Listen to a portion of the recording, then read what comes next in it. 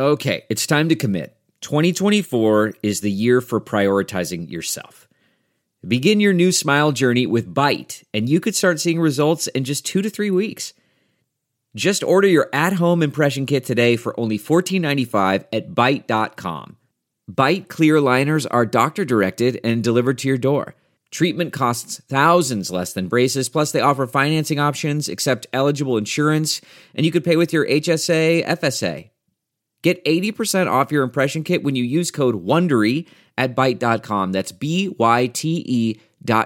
Start your confidence journey today with Byte.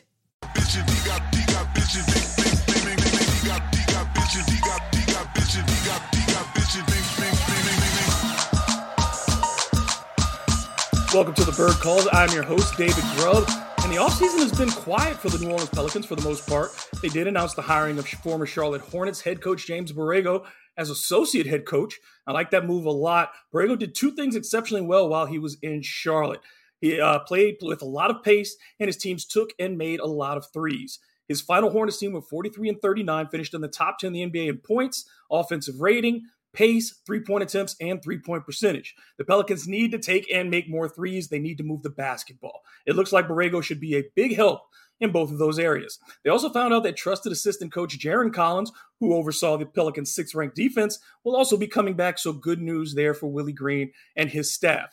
Brandon Ingram got some good news of his own. He's going to take a spot on Team USA. According to ESPN, BI will be playing for the national team in the FIBA Basketball World Cup Championships in the Philippines this summer. Hopefully it has a positive impact on his mindset, teaches him more about leadership and being an elite basketball player, and it helps develop his game competing against some of the very best in the NBA in practice day in and day out and the very best teams in the world. Finally, Zion Williamson announced that he is going to be a father to a baby girl. He had his gender reveal posted on YouTube. As a fellow girl dad, all I can say is congratulations and welcome to the club. All right, that's it. So let's get into today's show.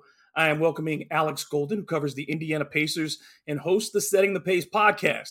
I was a guest on his draft preview episode, and I wanted to have him on so we could discuss one of the most persistent rumors from year to year in the NBA, at least down here it is, Myles Turner potentially being traded to the New Orleans Pelicans. We got into some other stuff as well, but we got right at it in talking about the Pacers big man and just how long this stuff has been going on.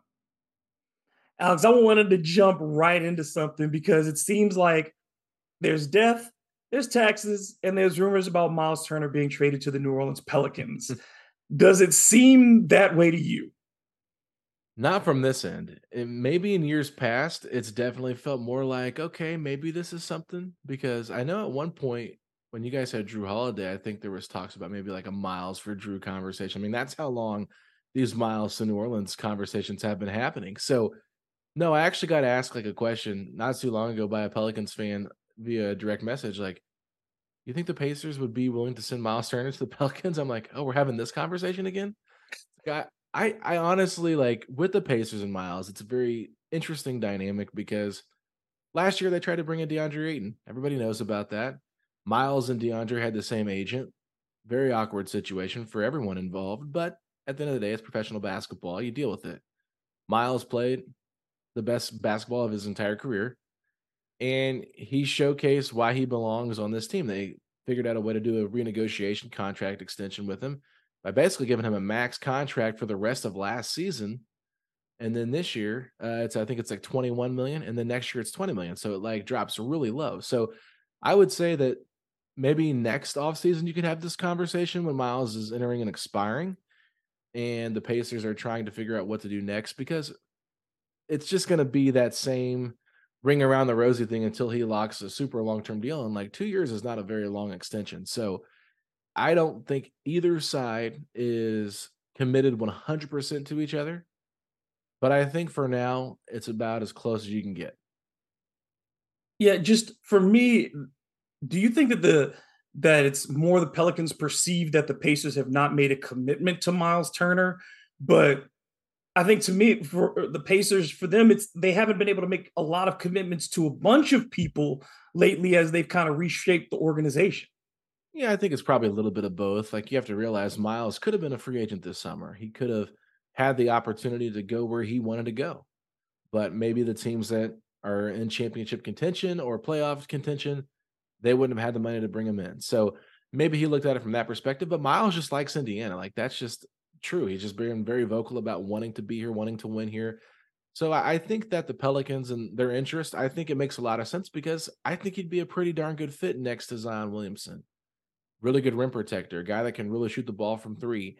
Showcase a little bit more of a touch inside this year than we've ever seen before from Myles as well. Still not the great rebounder that you want. I know Valanciunas is a much better rebounder than Myles, but I think in terms of like playing in today's NBA, Myles probably won't get as exposed as much defensively as a Jonas Valanciunas would. So I do think that there definitely is, the intrigue of what Myles brings to the table, pairing that with what the Pelicans have because they've got a really deep roster. Almost too many guys that you can't find enough playing time for them. So they're going to probably have to try to figure out how to consolidate that roster altogether.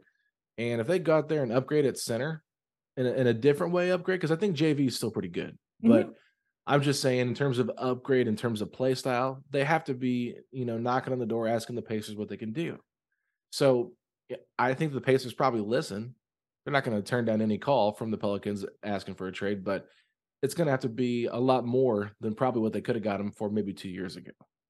The most difficult thing to me is that there's not really a lot as far as salary wise that the Pelicans can offer the Pacers to make this deal work. Essentially, you'd have to give up, if you're the Pelicans, you're giving Jonas Valanciunas because that's the only major contract that you have outside of your core guys, and you're not giving up Ingram or Zion or CJ. And I don't think that the Pacers want Zion in this condition or would take on CJ's deal. That being said, if you're the only other contracts to pair with Jonas that would make this work are Garrett Temple, which is an expiring deal, and that's attractive. You can get rid of Garrett very quickly, and you have no problem with that.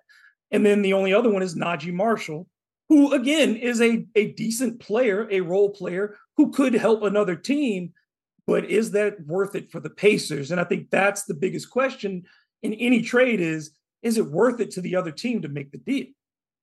Yeah, I think with that trade offer, you're probably not getting very far with the Pacers. They're probably hanging the phone up on you if that's the only offer, just because they value Myles a lot more than that. I think you're probably looking at giving up one of your younger players that's valuable to the team, probably a Herb Jones, maybe a Dyson Daniels. I mean, you're going to talk about that kind of stuff, but the Pacers have the same problem as the Pelicans in terms of trying to consolidate the roster. The Pacers need more power forwards. They need more small forwards, which they don't have a lot of. I think Najee Marshall is actually a very interesting player. So I wouldn't mind him on the Pacers, but where's the playing time going to come in? I don't know if there's like a pathway to really find that for him. Maybe off the bench as like your 9th or 10th man. Garrett Temple, I don't think he'd do much here for the Pacers. And then you just got to think about value wise in terms of, age and stuff like that, what they mean to the franchise. So you're probably going to have to include the 14th overall pick, I would assume, if you're going to even start with the trade conversation. But I would assume that would have to be somebody that's got a little bit more value in terms of who the Pelicans have, because the Pacers, they value Myles. He's probably their second best player overall right now behind Tyrese Halliburton.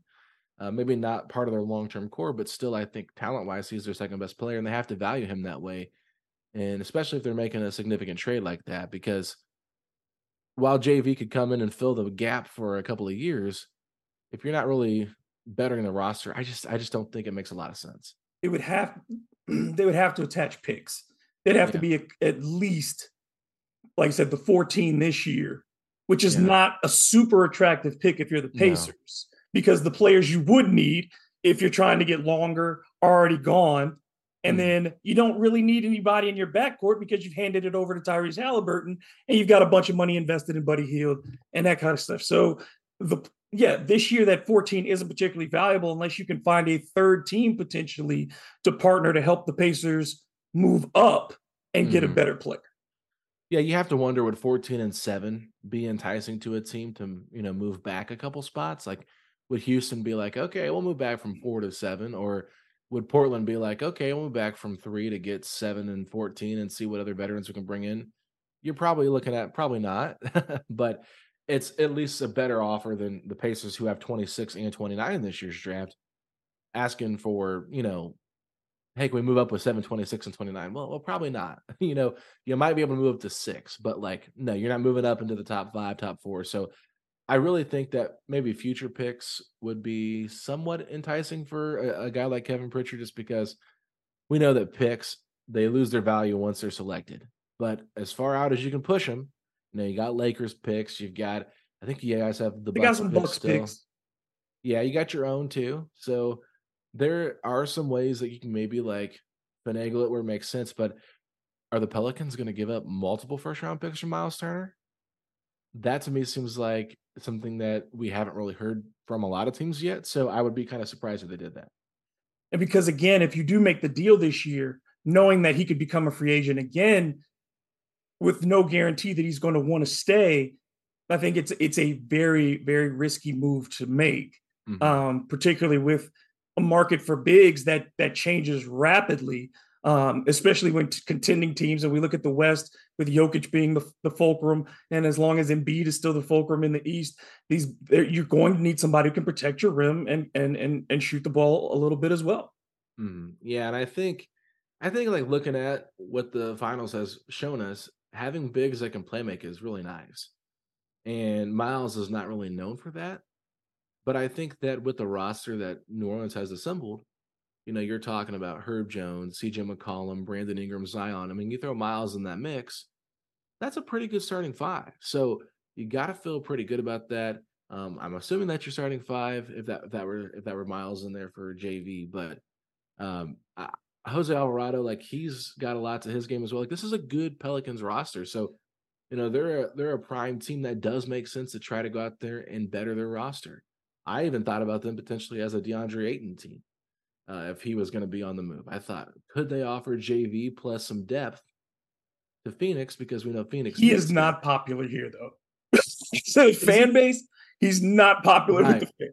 Is he popular with any fan base right now? I think he's gotten such a bad narrative in the media, all across national media, because of his body language, relationship with his coach, that people have kind of soured on him and don't think he's as good as he is. But 18-8 is still pretty good. And I think he could just use a new environment, honestly. Like get him a good coach, which Willie Green, former coaching staff, right, with the Phoenix Suns. So there is that connection as well. But also, I don't know if he's going anywhere anyway with Frank Vogel there on the roster and what he can do with big men, because we saw him get the best out of guys like Roy Hibbert. So I just wonder, do the Pelicans at this point have enough in them to realize that maybe they should just run it back with the same roster, don't make a lot of changes, maybe consolidate some areas, but JV is a very serviceable center. You know what I mean? Like, I don't think like he's the major problem. No. So to me, it's like, yeah, it's an upgrade to get Myles for sure, but and you should really try to better your team. But I think they could consolidate and find other ways to get better. And honestly, if Zion could just stay healthy and figure himself out and get himself in the best situation for himself, then this Pelicans team can go a lot further than they went this year. Because I think at one point, a lot of people talked about them being like a sleeper in the Western Conference, a team that could, maybe make it to the West Finals or at least the second round and really be problematic for these other teams. But it just seems like it's kind of fallen apart towards the end. And it's like, what's happening with this roster? So I feel like they're kind of stuck in the middle a little bit. Yeah, I'd like to see them get more toughness, and I don't think taking Jonas out of the equation helps that. I think what you have a problem is that behind Jonas, there are no bigs. Jackson Hayes in 4 years did not get better. I was doing some free agent, some just examining free agents for the Pelicans, and Yuta Watanabe, who is an interesting prospect at small forward, had only one fewer games with 2 blocks than Jackson Hayes did this year. So when you have that kind of stuff behind, you can't protect the rim. Billy Hernan-Gomez cannot protect the rim. He's a good third big, but he's an offensive guy, and he's a yeoman. So the Pelicans have not had anybody to back up their center or to back up Zion, because again, Larry Nance Jr., a very good player, but has shown that he can't play more than 50 games a season. He just gets hurt. And at 6'7", he has no business playing backup center. And he had to play that this year for the Pelicans. So if they can get a legitimate backup big, I think with Jonas, they're fine. It's not the Jonas minutes that are the problem. It's when he's off the floor or they don't use him that becomes the problem. Yeah, and I mean, I know this might not be a popular take, and I know I'm a Pacer guy, so this might sound like me trying to get off of somebody, but Daniel Tice is in Indiana, and I think that could be a serviceable big man because we've seen him be serviceable for the Celtics when they've been in the playoffs. Wasn't able to make it probably in the rotation for like the finals or the Eastern Conference finals at certain points, but he played significant minutes in the first two rounds. And I think he's skilled enough being able to shoot the three, good screen setter, good basketball IQ. Like that's a low end kind of guy you could get for cheap. And I think he's got a team option on his contract next year. So it's not like you're tied to him. And I think it's around $8 million. So that sounds pretty reasonable for a good backup center. He did come off of knee surgery, but when he played for the Pacers, like he only played like for a couple of weeks. And when he played, though, I mean, you saw like, okay, this guy is our best screen setter, considering we have Jalen Smith, Isaiah Jackson, and Miles Turner. Like he was a better screen setter than Miles Turner. So to me, like that could make some sense in going after someone like that. And I think at this point, you just got to punt on Jackson Hayes. I don't think that you're going to ever find that spot for him. I think that at 14, I know in our mock draft that we did, he took Jet Howard to get more shooting. I think it would actually be kind of smart to look at Derek Lively at pick 14. I think A lot Derek of people, Lively. he's one of the ones that we're previewing as well. Mhm, Certainly there's a lot of interest in him. It's I just went with, like I said at the time, just thinking about unless they make those moves, you got to create that mhm. spot for Lively to be on the roster. But I think if you give him 3 years, he could be that starting center that you've needed. And if he can continue to develop that three-point shot, well, then you've got not the same player, but you got your own kind of version of Miles Turner on a rookie contract that you don't have to worry about losing in free agency that you can have for the next 7 to 8 years, whatever, and try to build him along with your core. But I think, give him a couple years to develop, be the third string center, maybe even your second string center at sometimes. Play JV, go out there and get you a veteran.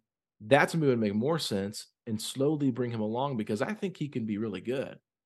Uh, Duke was just in a weird spot this year with everything that happened and transpired with the coaching change of Coach K to John Shire, trying to figure each other out. And they really had a nice end of the season before they went out in the tournament. I think they won like 9 or 10 games in a row, something like that. So they started figuring things out.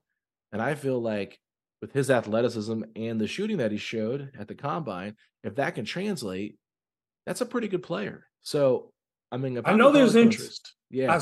I know that the Pelicans have interest. It's going to be how the draft falls, and certainly Mhm. what they end up doing with Jackson is a big part of that. How they maneuver to get him out. I don't think they have any interest. I think the other part of it is the NBA politics of it. Mhm. Lee Green doesn't have an extension. David Yeah. Griffin hasn't announced an extension. So there's a lot of pressure on this team, like you said, not only to be healthy, but they've got to win 50, like be in that Yeah. range. They can't back their way in. They can't be in the play in year 5 of the David Griffin era. So I wonder too how much of their thinking going into the draft is about we may not be here to see this kid develop. Mhm. Well, that's fair too, and that's why I think they should be a prime team to try to trade that pick. You know, they don't need any more players on their roster, but I'm saying if they stay there, that's the guy they should take, Yeah, just and I because of was the heavy on that. Like, if they keep this pick. yeah. They really shouldn't because they already have so many young players. Like Dyson Daniels was like the 8th overall pick last year, and it was really hard for him to see the floor. Kyra Lewis was what, pick 13, 14, something like that. 13 May- 2 years Yeah. ago. I mean, 3 years ago. Yeah, and it's just like I was excited to see what he could become, and it's just like it hasn't really clicked. And so I feel like they're in this weird spot where they're trying to win now, but they're also trying to. They've been in spots where they've been trying to develop at the same time, and it's hard to do that when you have CJ McCollum, when you have Brandon Ingram, when you have win now players. That's the mindset you have to go towards. So I think they need to find a way to say, hey, we're not going to punt on all of our young guys, but let's take a look at okay, let's see what the Raptors decide to do. I want to ask you this question Right. real quick. Um, there are folks here divided. And they say, well, if you had to make the choice, you choose BI if you had to choose between BI and Zion because you can't count on Zion. Mm. My thought is Zion is the only one on the roster who gives me a chance to win any series. And you give that guy as many opportunities as you can to get right before you give up on him. Yeah, that's a tough one.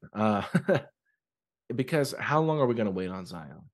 I mean, Thankfully he's not in the John Morant situation where he's Right. at now, because it seems like he's kept himself cleaner than that with the people he surrounded him with, right?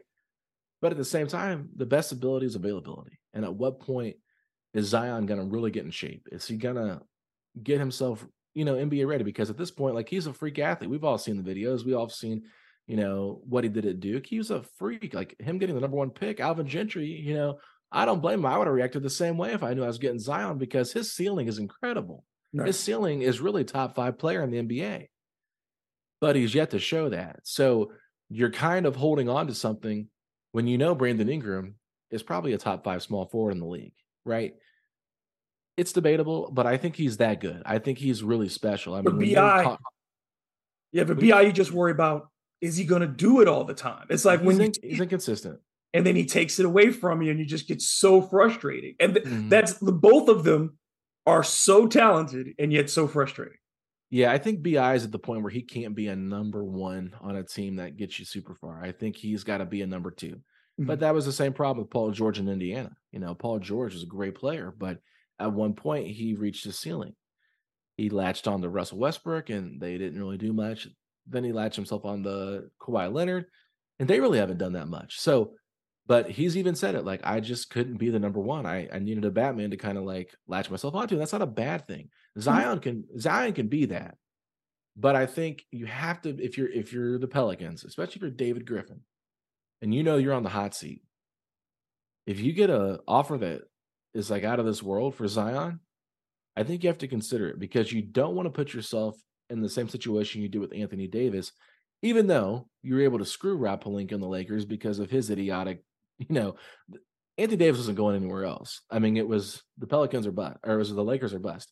And the fact that Rob Pelinka gave you all that just to get Anthony Davis there shows you like how desperate they were. So if there's a team that's that desperate for Zion, I think you have to listen. But you're right. Talent wise, he is a much better player than Brandon Ingram at their ceiling.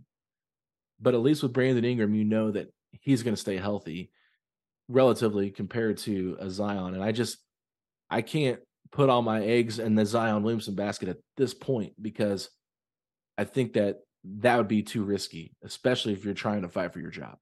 My gut says everybody's got 30 games this year.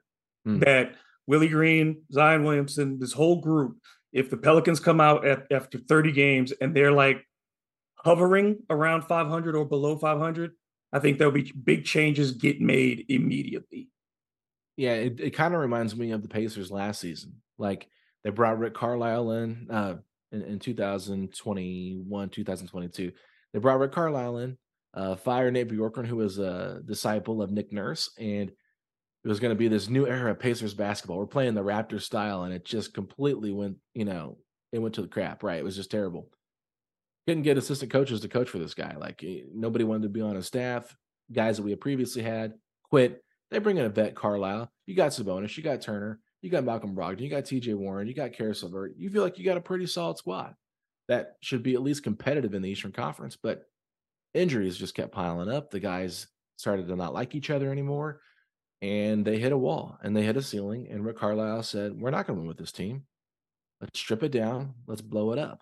The Pelicans have been there before. They've had to go through rebuilds, and I'm sure they're tired of doing that. So at this point, though, I mean, New Orleans is in a situation where these guys are past the rebuilding stage. And like you said, they're in this stage where, hey, we got to start winning games, especially if we want to keep this core together. I personally did not love the CJ McCollum trade back when it happened. I understood it. I don't feel like he gave up that much, but I felt like McCollum is one of those guys that, how far can he really take you? Is he your best player? Which he isn't. But, I feel like there's other ways that go about building this roster.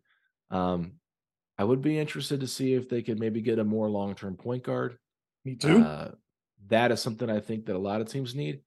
Don't know if there's really one out there, but they've struggled to develop. They keep drafting point guards, but they have not developed them. Like you said, with Kyra and with Dyson, who lost his confidence last year offensively as the season wore on. I think they brought Dyson in to replace a lot of that Lonzo Ball, the lead ahead passing, the 6'7", 6'8" guard size. We already know he's an elite defender. I think Dyson could be, but you've got to give a point guard the basketball. Yeah.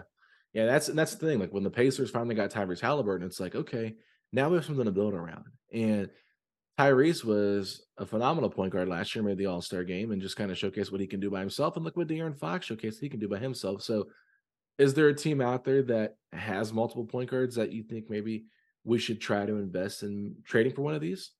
I don't know. I feel like point guards are hard Maybe to talk come to by. Detroit, but again, it's a high cost Yeah. because Detroit, I think, has two things that the Pelicans could use: bigs and guards, point guards. But the price for all of those guys right now is going to be high.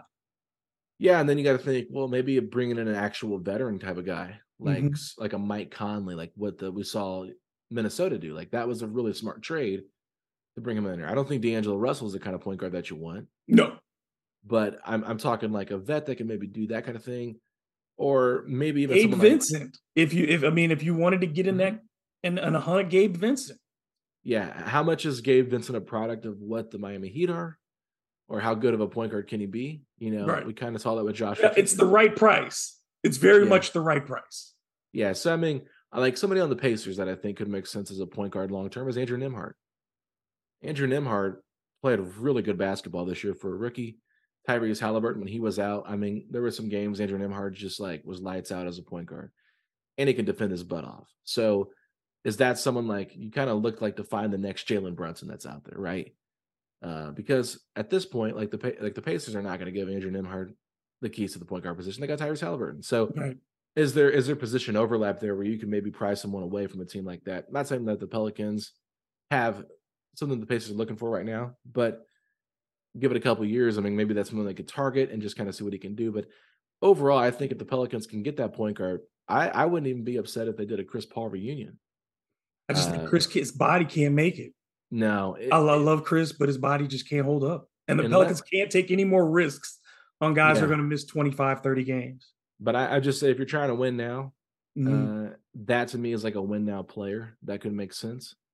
And it depends on what the Suns want to do. If they're looking for depth, they want to get off of him, that kind of thing. But, I'm just spitballing ideas out here right now as we're talking because it's just like trying to find a point guard's hard. And that's why it is. That's why Atlanta, like the Trae Young rumors are so like not crazy. Whatever. He's not a good defender, but like Trae is a great scorer. I hear, and I've talked to some of the coaches who were there that he's hard in that locker room to get along with, like for coaches and for players, that he's not easy to play with. And I don't want. I mean, everybody that could just be again wrong. There could be the wrong locker room for anybody, and I'm not saying it's all him, but that's just what I've heard from people who are there or were there. And that makes sense. I mean, Trae's an interesting character. And bringing in DeJounte Murray, like, they've got a unique lineup as well. But I mean, honestly, there are some good point guards in this draft. I mean, I'll just tell you this. If Casey Wallace is there at 14, the Pelicans better run to the podium and say that name. Because I think Casey Wallace, to me personally, I think he's the second best guard in this draft. He's another guy that we are, like, in our 5 or so players that we said, these are the targets. Casey Wallace definitely in that group as well. So, yeah, I think we're seeing a lot of the similar things as far as what their needs are. I want to hit you with 2 things real quick before I let you go. Yeah. Number one, as we look at the finals and you see Denver get there, and we had the lead up beforehand, and people talking about this is not an interesting team to cover. Well, I think the NBA did itself a disservice, and I've said this throughout the playoffs, that the NBA messed this up by not featuring Denver more during the regular season, during the playoffs in primetime situations, in featuring a 2-time MVP and a team that plays an enjoyably, an entertaining style of basketball. And so now when you say they're not compelling, the NBA did that to themselves. Yeah, when people say that they're not compelling, it's like, okay, I get that Nikola Jokic is more of a quiet guy, doesn't love to do a lot of the media runs and stuff like that. But we're talking about off-court stuff. I think the problem with the NBA now is that we've got so fixated on what's happening off the court that we forget what's actually happening on the court. More people are tuned in to podcasts and TV shows and whatnot that are talking about hypothetical stuff LeBron to the Mavericks, right? Like all this stuff. Like, I guarantee you, a small Mavericks podcast will get more downloads that week hearing about LeBron coming to the Mavericks. It's not going to happen. I'm just telling you, it's not going to happen. Yeah. Than hearing about how good the Denver Nuggets have been and Nikola Jokic's great run to the finals. Like, even the Miami Heat, like what they're doing, like being an 8 seed, making it all the way to the finals. Like, that's a really Cinderella story that a lot of people should be entertained by and should be really invested in. But instead, they're like, well, who's my team going to take with the 16th pick or whatnot? It's just, to me, I think we've lost focus on what basketball really is, and that's the game played on the court. I love watching games, but I'm sure you notice this too. When you're watching a team that's middle of the pack, 500, whatever, your fan base doesn't have as much interest. But as soon as, X player becomes available, all of a sudden you got triple the amount of downloads that you're used to having just because there's a hypothetical that's probably not going to happen. So I think that we've trained the fans to play, GM, like mock GM, and do all this stuff with video games and stuff like that, where we simulate games and play GM mode and just try to make trades and build through the draft. So overall, I think there's a lot to talk about here. Jokic is one of the best players we've ever seen touch the court in the NBA. Jamal Murray, like his incredible rehab that he went through to get back to where he is. Michael Porter Jr. stepping up, being a player that was considered potentially a bust because of all the injury concerns. And I think one thing that's overlooked, and I'm sorry for rambling here, but the amount of role players that are important. Look at Kentavious Caldwell-Pope.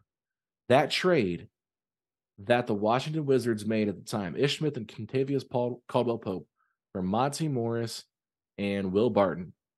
Nobody thought anything about that when it happened. We're like, okay, role players getting traded doesn't matter. Yeah, it does. Because KCP is a baller. And KCP was the best player involved in that trade, and he's literally been the missing piece for them at that 2 guard. Next to Jamal, next to Aaron Gordon, next to Michael Porter Jr. So I'm just saying, like, we really need to get back to focusing on what's important. And there are a lot of great people that talk about that stuff, but it's just like we don't value it as much. And I think if we did a better job, especially as the national media, like ESPN, who controls a lot of these talk shows and different things, if they had a show like NFL Live does, where you've got Dan Orlowski and these other guys breaking down film and showing you how this, and this happened on the field. If you got like a JJ Redick, Tim Legler, like those kind of guys that really enjoy so underutilized, you would have a great show. And you know what? It's not for everybody, but if you continue to put it out there and it's good content, you're going to get more people excited to find out about their team and like what a Spain pick and roll is, what floppy is, what is a backdoor cut, what is, basic basketball knowledge to people that cover it every day, but might not be to the casual fan. But if you can break that stuff down, you're going to get a much broader audience. But I will say this, the NBA has to probably thank the international audience that they have, because I think the international audience is what is keeping this league afloat, and how many great international players we have in it, because there's not, the American players, they're not as dominant as they once were. It's an internationally driven league. I mean, Wembanyama coming in, Giannis, Jokic, Luka, they come in more mature. They come in more, I think, hungry. Yep. Because they've had to, even as they became pros, Wembanyama's been a pro since 15. Yeah, they had to earn those minutes. Mm-hmm. All these guys, Luka earned his minutes, Jokic earned his minutes. These guys had to become. They got yelled at by grown men in arenas where people threw coins at them if they didn't play well, and guys were smoking 5 feet from them at 15, and they had to go to practice. And they weren't playing games every day. I think that part of it is too, is we watch this highlight culture. And I'm not trying to be an old man yelling at the clouds, because I'm watching the basketball of it. Mm-hmm. And playing games is being somebody who has been around the game my entire life. I've never heard a coach tell me you get better by constantly playing games. It's about practice. And you see in Europe, they are focused on skill development and mental development of the game. And we're playing games and trying to get the most moves. Mm-hmm. Got the deepest bag. Yeah. And I think Paul George even brought that up on his podcast. He said the reason there's so many injuries is because there's less practice. He said everybody thinks that less practice is better for you. He's like, no, we'd hit practice hard. And when I was in Indiana, I mean, it was like practice, games, practice. And it's just your body got so used to that contact all the time. That's why you didn't get as many injuries. And then Now you go to, oh, we're going to take days off and be soft and rest and that kind of stuff, and now you see more injuries happening. I will say this about international players too. They seem more loyal to their franchise than American players do. Look at, I mean, all of the guys that I brought up, besides Wembanyama, they've been faithful with the franchise that drafted him. Even Joel Embiid, right? So, but then you see guys like LeBron who switched teams a couple different times now. Kevin Durant switched teams. Kyrie Irving, James Harden, Jimmy Butler. You see like your big names. I think Steph is probably like the only big name superstar that Probably the hasn't. last one. He'll probably be the last Yeah, one. yeah, him and That Dame. Yeah, yeah, him and he and Dame. Dame, yeah. Yeah, and it's just like you think about it. It's just like it's hard, I think, for fans to really invest when they know their favorite player could be gone in 2-3 years. The moment something goes wrong, people are looking for a way out, and they're looking for this, that, and that. It's like go back and like I'm not saying the '90s are better than now. I still think they are a little bit, just because what I love. Competitively, Yes, it was competitively a they man's were. game. It was a lot different, and I've really enjoyed how teams stay together. Like for the Pacers, for me, right? Rick Smits, Reggie Miller, Dell Davis, uh, Derek McKee, and Mark Jackson were your staple five, and they could take the Knicks on and then just couldn't get over them. And then finally do, and they lose to the Magic. And it's just like you had your Knicks team with Patrick Ewing, and he was the staple there. John Starks, and they stayed together forever. And same with Orlando with Penny and Shaq until Shaq left for the Lakers, right? Like that was a really fun team. And then the Bulls, obviously, that won multiple championships. You just saw yes, there was player movement. Don't get me wrong, but a lot of them didn't move as much as we're seeing now. You're not talking about Durant and Kyrie all traded in like a matter of 2 days, right?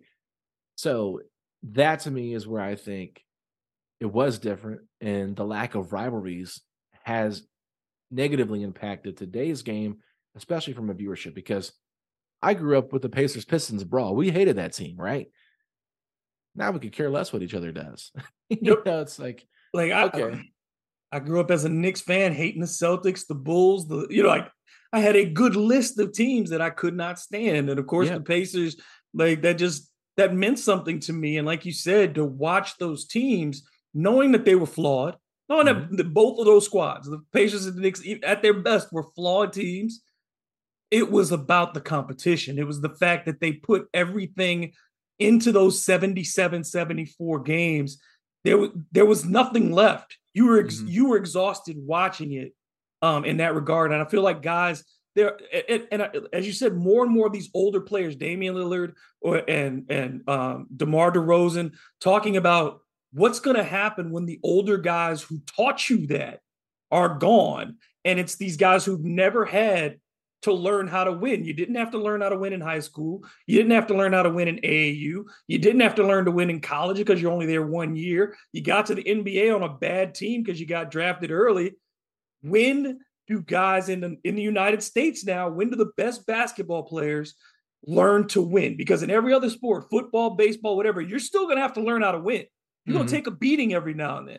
But the best basketball players in this country never have to learn how to win if they don't want to. Yeah, that's a great point. I mean, it's just everything's handed to these people nowadays. It feels like they get told how great they are all the time. You can't say anything negative about anybody because it comes back as like you're being harsh on a player. It's just one of those things where I think this generation of young players, while it's super talented, you know, it's just a different dynamic. You don't see the same like.